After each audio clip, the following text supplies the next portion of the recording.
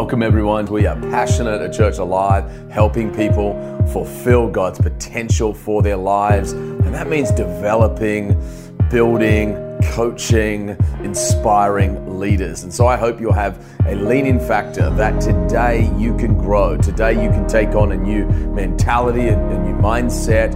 And as you allow God to prune you, lift you, other people to inspire you, learn from you, you can become all that God has destined you to become. Well, we are continue a series in our church called Breaking Through Reloaded. If you are new to our church, we began each January with a vision word, and that vision word is to really infuse faith into people for the upcoming year. And because 2020 has been such a doozy, I thought I'd bring back Breaking Through, because I think some people need to make sure that they don't give up on this year, but in November and December, that God has more for you. Can I get a good amen? We are going to look at the life of Noah for a moment. And Noah is the famous guy, if you're not familiar, who built a boat. There is literally movies about Noah. And recently Hollywood did a thing on Noah. It was a terrible movie. It was completely inaccurate, but you've heard of Noah. Genesis 6 verse 8 says this, but Noah, someone say but. Someone say that's a good but. It really is, but Noah. Why? Because the Bible says in Genesis 6 that the earth was filled with wickedness. It was filled with violence. Literally, God was grieved in his heart that he had made mankind. But, that's right, but, come on, one more time, say but. But Noah found favor and grace in the eyes of the Lord. How many know in Jesus, you can be and you can place yourself in that same name called Noah, and you can say, but Anthony, or but Bob, but Sue found favor and grace in the eyes of the Lord. Genesis 6 verse 9, the very next verse says this, Noah was a righteous man. I hope you know, and maybe if you don't know, that righteousness is a gift. It's a gift that Jesus bought for you, but Noah was walking out that gift. And the Bible says that he was a righteous man, blameless among the people of his time, and he walked faithfully with God, which means this, he was a person of principle and presence. Say that with me, principle and presence. He had principles, he had standards, he had values that were not concurrent with the standard of the day. He didn't buy into what everyone else was buying into. I'm not sure what it was. Perhaps it was a significant father figure or mother or a mentor, but here's what we know, that Noah somehow, without a Bible, without a church, without kind of organized faith or organized religion, he still walked with God. And that tells me this, that you can walk with God too. Because if you can come to a faith-filled place like this, if you can read the Bible in 74 different versions, if you can jump on a YouTube at any moment, fill your mind with praise and worship, how many know that if you can do that, you can do it? Are you with me? To walk with God means you align your steps. The Bible actually says this, it's an interesting verse. It says, how can two walk together unless they are agreed? And so one of the keys of obviously walking with God is you don't argue with God. One of the keys with walking with God is that you agree with God. You agree with God even when you want to disagree with God. You agree with his standards and his morals, and you say, God, teach me, give me your perspective. And so he began to obviously align his life, his morals, his family, his finances, his time, everything he did, he walked with God. Now, none of us will walk with God perfectly, but I pray that you become a man or you become a woman that walks with God. I don't think that's too mystical. I don't think that's too weird. I do believe people actually walk with God. I do believe that people hear his voice. I do believe that people walk with character. I do believe that, and I do believe that that is perhaps the greatest need of our hour, is actually people who walk with God.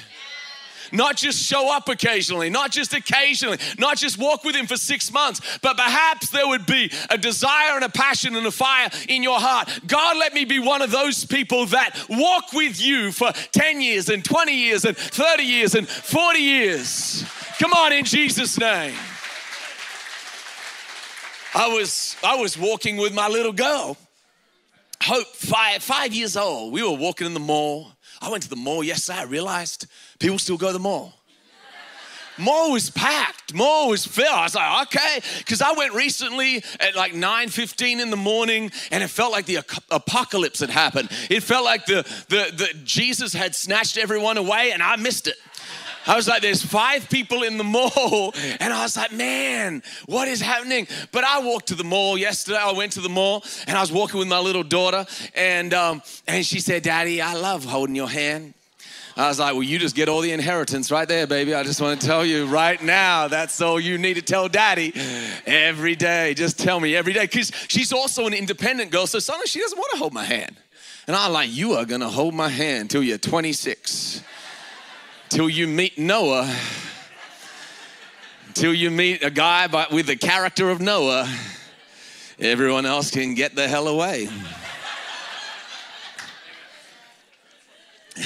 And all the dads said, and all the ladies said, and all the, anyway, don't worry. And God instructs Noah to build a boat. I want to show you a picture of the life-size version of how big this boat was. Noah is literally 500 years old when he gets this assignment. Pre-flood, the Bible would tell us that humanity would live a long time after the flood. God gave a limit to humanity, 120 years. We just don't make it over that. Have you noticed? But this is how big it is. If you were to put this in Giant Stadium right now, it literally wouldn't fit. Now, it's not as big as some of the maybe you've been on a cruise boat. Anyone been on a cruise boat here? Just go, yes. I'm one of the lucky ones. A number of years ago, my wife and I went on the Caribbean Freedom of the Seas. Man, it was the biggest boat of that time. And now they always build a bigger boat and a bigger boat and a bigger boat. And they're like, oh, it's 7 inches bigger than the other boat. They're just trying to like make it bigger. But how many know that is a heck of an accomplishment for a man and his family?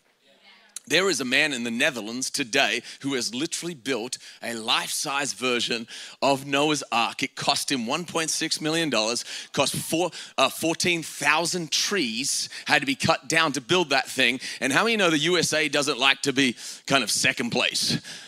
So there's a dude in Kentucky too, and he built a Noah's Ark and cost him millions of dollars as well. And thousands of people visit it. And obviously they're Christian people and they want to lead people to faith. And the Bible records there was a huge flood, literally saturated the world. And it is actually a story of grace and favor, but it's also a story of judgment as well.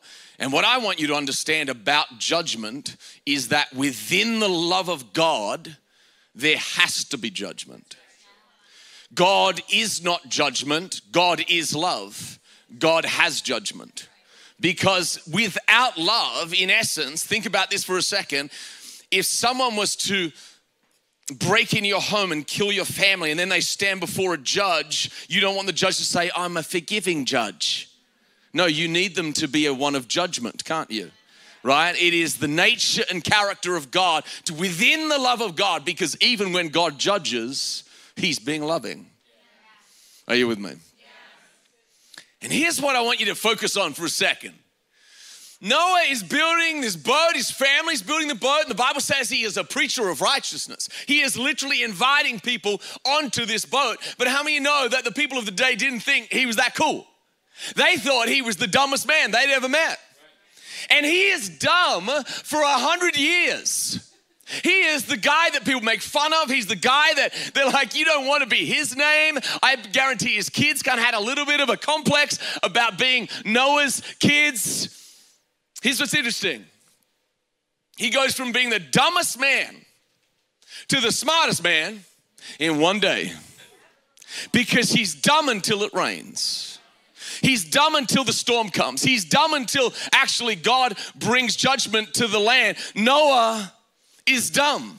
Isn't it amazing that you can seem like the dumbest thing can be the smartest thing if God is in it? The dumbest thing can actually be the smartest thing if God is actually in your plans. I would say this to you, that morality sometimes seems dumb until you get married. And then it seems wise. Because if you've had self-control pre-marriage, you'll have self-control through marriage. Or it is at least easier. Are you with me? Sometimes certain standards seem old-fashioned, but then if you live them out by the grace of God, you actually go, wait, what seemed dumb to me actually became wisdom to me. I have seen the crowd and the pull of the crowd lure people into drugs, and it's weird. If you're a teenager in this place and you got friends around you who are luring you into drugs, it can seem like everyone is doing it and everyone's getting drunk and everyone's getting high. But isn't it interesting that I have lived long enough now to see the side effects of those people who did that for years and years and years? I look at my old friends when I was 16 and 17 and 18, and I was joining with them, but God rescued me at about 18 years old. He's like, that's not for you. And I look at their fruit of their lives versus the fruit of my life, and I went, wow, what seemed dumb actually was really wise. Are you with me? Some people seem really smart until they get caught. Think of Jeffrey Epstein for a second. Used to hang around with presidents and fly with Hollywood people. Guess what? He's an evil, evil man. And unless he cried out to God, he literally would be in hell right now. That ain't a joke. Some people seem really successful until the scandal breaks out. Some people seem like they've made it until they die. And the true test of your life is before God. Listen to what Jesus said in Luke chapter 12, verse 16. And he told them this parable: the ground of a certain rich man yielded an abundant harvest. His stocks went up, his real estate went up, everything was up and it was happening and so forth. And I just want to let you know this. It's important I think as I'm speaking to people who work all the time, that it seems like sometimes Jesus' parables and Jesus' stories seem to beat up the rich a bit. But what I want you to see is that because the blessing of God in Deuteronomy 28, in the book of Proverbs, all throughout Scripture, some of it is monetary. But the Jewish people had shifted a lot of their faith so that whenever they saw a rich man, they thought, this man must be blessed by God. But Jesus wanted to kind of pull back the curtain and show what really was. And he says, just because they have money, that does not mean they're blessed by God. Because you know you can be blessed by your own lying. Or you can be blessed by your own self-confidence, and you can be blessed by your own gift, and you can even be blessed, even of a demonic nature, as the scripture proves in Luke chapter 4, when Jesus is tempted, and literally Satan offers him everything. I wonder if Satan offered Jeffrey Epstein everything. Have you ever thought about that? And Jesus pulls back the curtain. He says, listen, he's blessed and he's rich, but watch this now. He says, verse 17, he thought to himself, what shall I do? Someone say, I have no place to store my crops. Then he said, this is what I'll do. I will tear down my barns and build bigger ones, and there I will store my surplus grain. And I'll say to myself, I'll say to myself, I'll preach to myself, I'll write a book to myself, right? I'll say to myself, you have plenty of grain laid up for many years. Take life easy, eat, drink, and be merry. He's arrived. But God said to him, you fool. This very night, your life will be demanded from you. Then who will get what you have prepared for yourself? This is how it will be with whoever stores up things for themselves, but is not rich toward God. He is the classic self-made man. You ever heard of that? Self-made man. Oh, sing the song of Frank Sinatra, right? I did it my way. If I could sing it, I would. He's a self-made man. How many know there is no such thing as a self-made man? Your mommy and daddy made you. You're like, I'm self-made. You ain't self-made. Someone taught you to read, right? I mean, think about that. Just the simplicity of someone teaching you to read. Someone taught you accounting. Someone taught you math. Someone taught you finance. You're like, I did it all myself. Bull crap. Do it yourself. Think about it. If you're healthy and strong, you learn from someone else, right?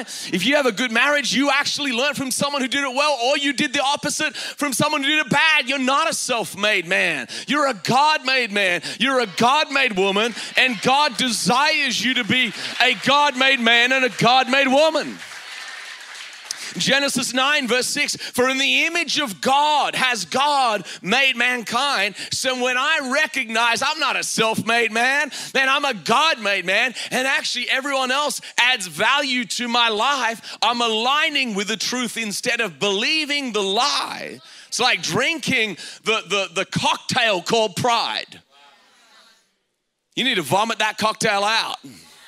You need to renew your mind and say, man, actually, I'm a God-made man. And you might be like, man, but I feel separate from God. I'm not sure about God right now. Trust me, keep on seeking God, keep on following God, and He will reveal Himself to you. That's the promise of God for your life. When you become the center of your world, you are in trouble. You become the center of your worship, or whatever you desire becomes the center of your worship. The lure of our time and the lure of all time actually is to be a self-made man. My brother-in-law is an exceptional fisherman. He actually has his own fishing show. That's how good he is. You can go on Netflix, Mark Berg, Fishing Addiction. He catches sharks and all kinds of stuff. And he can tell you I can catch little fish and big fish. I've fished with him. And it's all about the lure. It's all about the bait. It's right timing, right place, bait. I find the enemy waits for the right time, right place, and just throws the bait your way so he can lure you and tempt you. And here's what I found about the enemy. The enemy actually watches you to see where is your weakness. Where is that weakness? The Bible says, be self-controlled and alert. 1 Peter 5:8. For your enemy, the devil, what does he do? He prowls around like a roaring lion, seeking, looking, watching, observing you, seeking whom he may devour. Resist him, standing firm in the faith. Come on, are you with me? Noah teaches us that character is king, not gifting. Character is king. As the great prophet Eminem said, I'm sorry, mama. I never meant to hurt you. But tonight, I'm cleaning out the closet. We all got to clean the closet out. There's no point hiding in the closet because God already knows what's in the closet. So you might as well tell him anyway.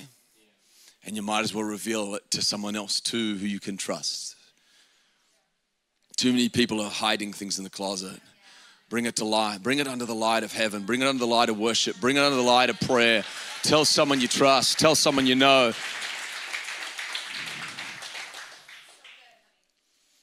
Noah teaches us that if people think you're dumb for a while, eventually you get the last laugh. I don't know if Noah was up on the top of the ship just going, I told you for like 100 years, get in the boat.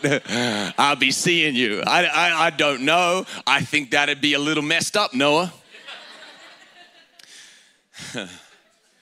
Sometimes you can. Sometimes it can seem like faith can be dumb. Faith can be silly. Faith can be mocked. Think of Mary, the mother of Jesus, for a while. It seemed silly to literally tell people, listen, I was a virgin. The Spirit of God came on me. But how many know she got the last laugh when Jesus starts the greatest thing ever going, the gospel of grace, and 2 billion people today worship.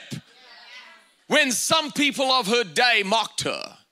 Be okay with some people not thinking everything you do is okay. Be okay with that. Be okay, young people, to stand up and have some character. Be okay, men, to stand up and have some character. Be okay with that.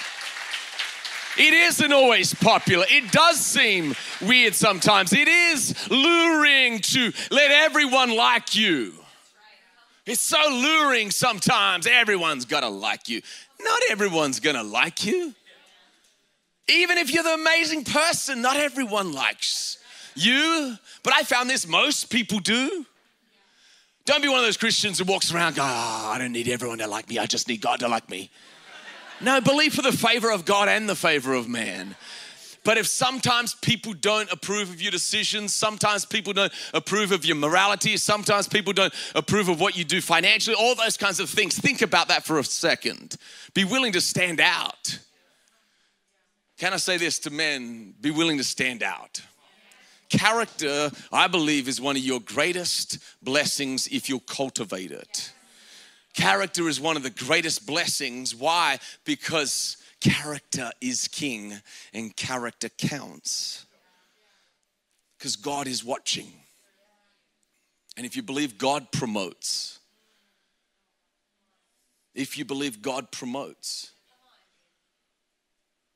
then you can keep on following him when no one else seems to be promoting you.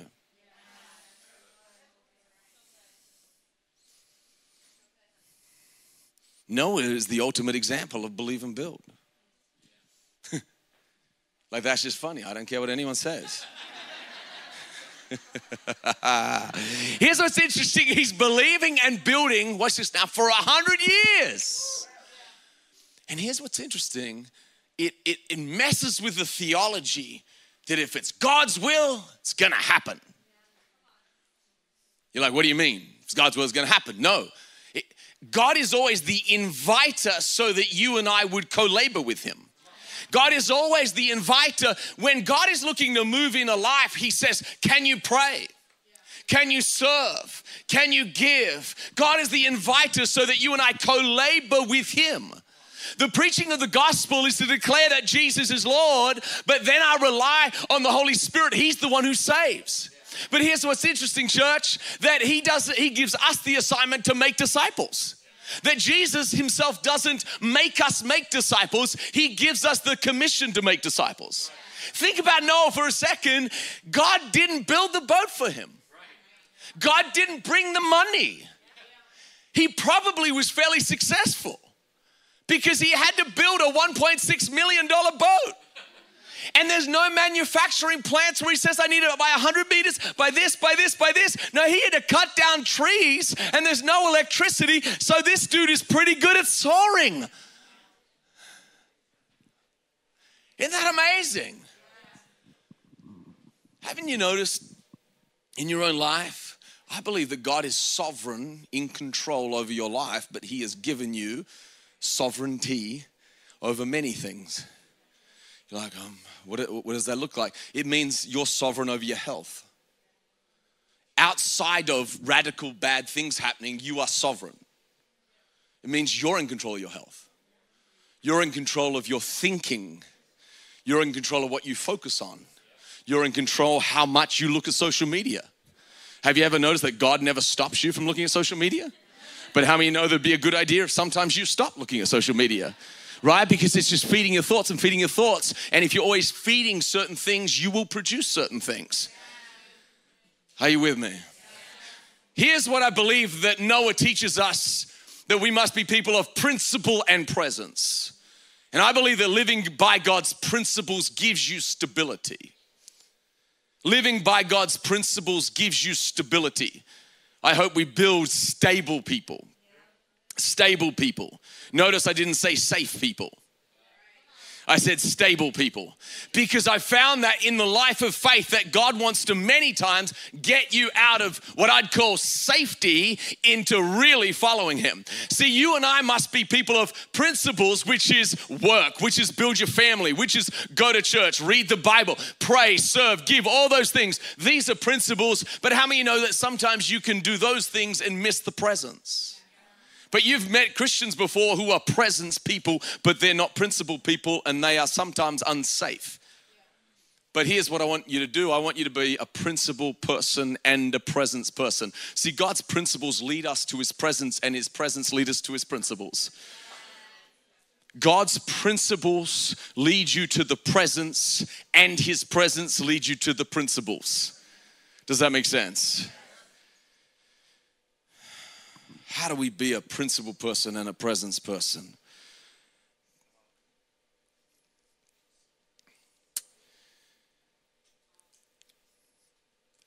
Noah is a man of principle, so God is watching him.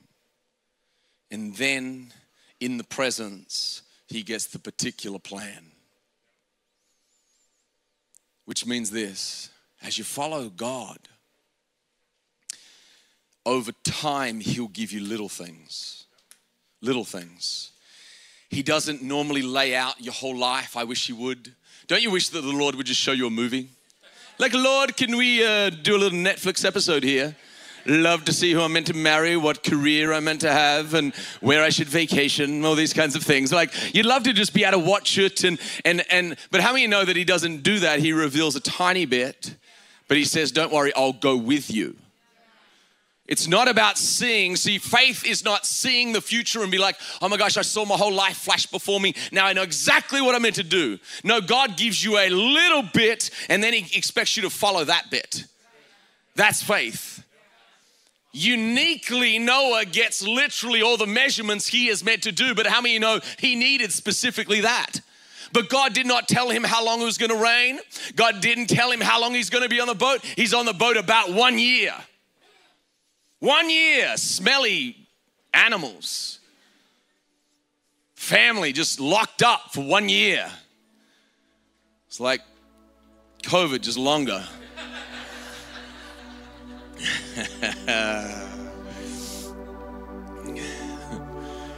They're on a boat for a year. But if Noah teaches us anything, it means that when I follow the principles of heaven and I follow and seek after the presence of heaven, then I make an eternal difference. And my life, my unique life and your unique life and every man, every woman in here, your unique journey affects generations. Noah's life affects generations. Someone say, my life affects the now.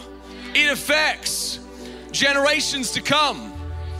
How many of you would have loved an amazing father? Come on, put up your hand. How many would have loved and maybe even had an amazing mother? Well, guess what? You can be it, whether you had it or not. Whether you had no dad or a bad dad, you can be a great dad. So think of the difference that it would have made in your life if you had that. So that means your life affects generations. Watch this now. Isaiah 43 verse 19. Behold, I am about to do something new. Even now it is coming. Do you not see? Indeed, I will make a way in the wilderness and streams in the desert. I want to point you to this verse because I want to point you to a fresh word in due season for your life. Now, some of you know faith, you've been a Christian a long time. I mean, some of you probably been seminary and read books, and others of you are kind of checking out church at the same time. Leave that scripture up, guys. Isaiah, here's what it says though. Behold, I'm about to do something new. The danger of religion is that it's old and stale. But God never intended faith to be old and stale, did he? Why? Because he wants to do something new. And I just want to say over our church, let God's principles guide us, but let God's presence lead us and speak specifically to us, because he wants to do something fresh in your life and my life. And I want to say this, when it comes to our church and the growth of our church and all the things that God has done over the church, it is not the sacrifice of 5 years ago that gets us into next year. It is not the sacrifice of a year ago that helps me preach. It's the sacrifice sometimes of this week. Our church is not built on the sacrifice of a few. It's actually built on the sacrifice of many. And I want to encourage you to simply do this for us and with us. And if you're new, feel absolutely no pressure of this. But all I want you to do over this next couple of weeks before Commitment Sunday is say, God, what's my role? I share that story. I share this story a fair bit. Maybe I've shared it too many times. And if I've shared it too many times, you can email me at anthonydoesn'tcare.com.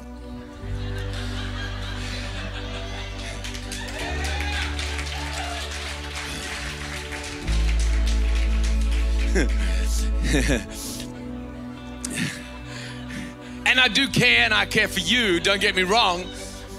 But I don't care if you think I've shared this too many times, because I need to share this story. I was 18, And I was reading a book and I was starting to spend time with God, like just starting.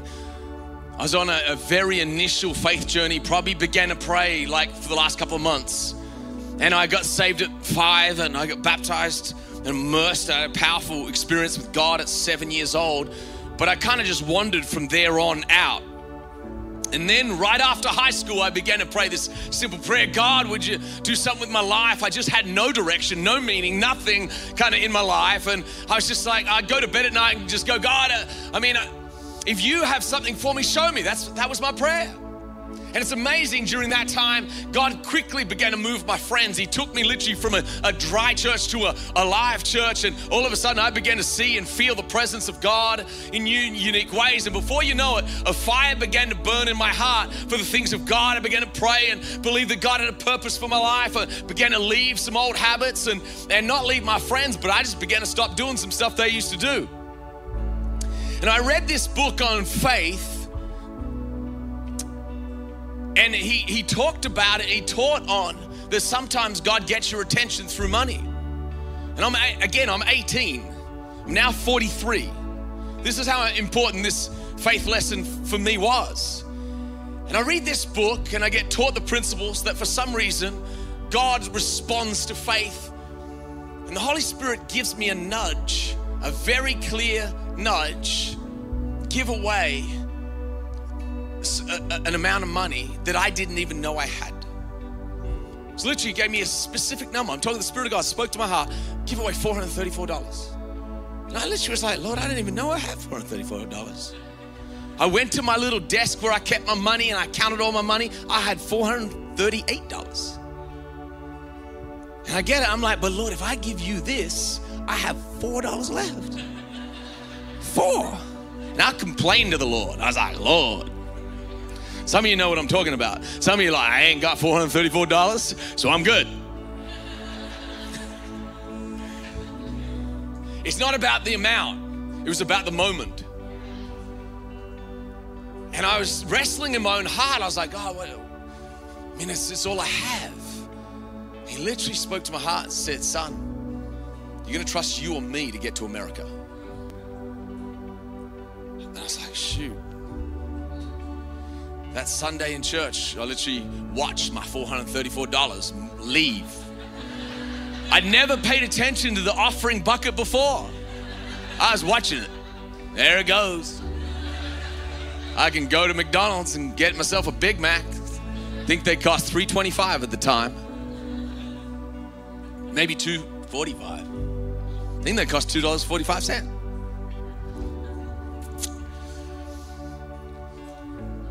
Here's what's amazing, is that I had a 75% scholarship to come to America that was offered to me. And then 3 weeks before I come, the coach calls me up. He's like, hey, I have a full ride for you.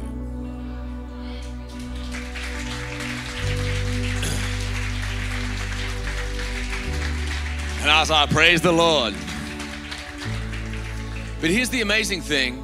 I got off the phone and I started to thank God. I was like, oh man, thank you, Lord. It was 3 o'clock in the morning, 3 weeks before I'm going to America. 3 weeks before. And I started saying, thank you, God. And then all of a sudden I realized that I'd already thanked him for it, because he had been teaching me, thank me before it comes. Thank me before it comes. Thank me before it comes. Thank me before it comes. Come on, stand to your feet. Come on. Some of you just need to exercise faith and thank God before it comes. Thank God for a breakthrough in your marriage before it comes. Thank God for a breakthrough in your mind before it comes. Thank you, God. Come on. Just for a moment, I want us to enter into just a moment of prayer, just a couple of minutes here, where I believe the Holy Spirit's going to speak specifically to people. Close your eyes all across this place. If you're comfortable, you can lift your hands to heaven. Father, I thank you for every man. I thank you for every woman here. And I pray that a healing power would flow into souls and minds. Lord, those who are dealing with anxiousness, those who are dealing with depression, those who are dealing with fear, those who are dealing with things of the soul that just seem to hinder them and bind them, in Jesus' name. I pray, Lord,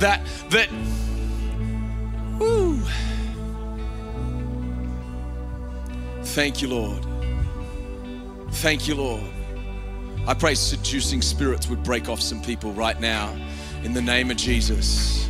In the name of Jesus. And I pray the truth of God's word would begin to penetrate your heart and your soul. I pray that false idols would break in Jesus' name. And I pray that the purpose of God would begin to sit in the minds and hearts of young people in this place. I pray, Holy Spirit, you would breathe upon these moments right now. Breathe upon them, breathe upon them, breathe upon them. We're nothing without you, Lord. Breathe upon them, Father. Jesus, we love you. God, I pray you put new vision in the hearts of men and women. I pray that you would strengthen families. Strengthen people where they need it. Strengthen people where they need it. Let a fresh fire come on some of these people right now.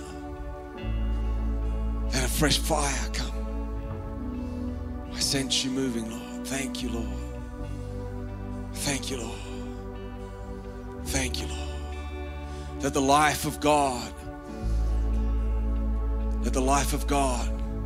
come in this row right now. Let the life of God come in these young people right now. Let the life of the Spirit come in these young people right now. Let the life of God touch people where they need it. Let the life of God touch people where they need it. Those listening online, let the life of God touch you and speak to you where you need it right now. Thank you, Lord. Thank you, Lord. Presence of God's here. Presence of God's here.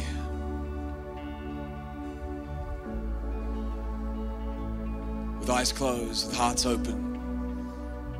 You may be here today and you've never said yes to the one who's already said yes to you. You may not have even realized that God has a plan for your life and God loves you and God died on a cross for you. But he says, son, I want you to come home. Daughter, I want you to come home. I made you, but we got disconnected through sin. But I've paid the price for sin. So I invite you to come home, to turn to me, to trust in me. I want to give you my grace. I want to give you that new identity. I want to give you that Father's kiss, that Father's hand that you so long for. If that's you today, you may have never said yes to Jesus. Or maybe you're here today and you know you've gone through the rituals of religion, but you've never connected to the life of God. Or maybe many years ago you connected to the life of God, but you know you ran away, you fell away, you slipped away. However it is, you're away.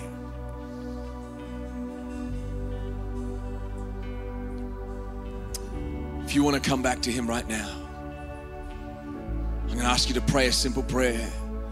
And let that prayer connect you by faith to Him. Can we all pray this prayer together? Say, Jesus, right now, I ask you to forgive me. I turn to you. As best as I know how, I give you my life. Help me become the person you created me to become. From this day, you define me. Help me walk with you. While eyes are closed. If you meant business with God, I'm going to ask you to raise your hand and raise it up high today so I can see it and just respond to you. Just as a moment of simple, just saying, yep, I did that today. All across this place, raise your hand, raise it high. Raise your hand, raise it high. Thank you, thank you, thank you, thank you. Thank you, thank you, thank you, thank you, thank you, thank you, thank you, thank you. So many hands going up. So many hands going up. Thank you, Lord. Thank you, Lord. You can put your hands down. Father, I pray over every single person. I don't want to miss this moment right now. Spirit of the living God, bless your people. Let your favor and grace shine upon them. Fill us where we so need it. Fill our minds and our hearts, I pray in Jesus' name. Let the kiss of heaven be on this place. I ask you for it in Jesus' name. Come on, let's give Him all the glory and all the praise.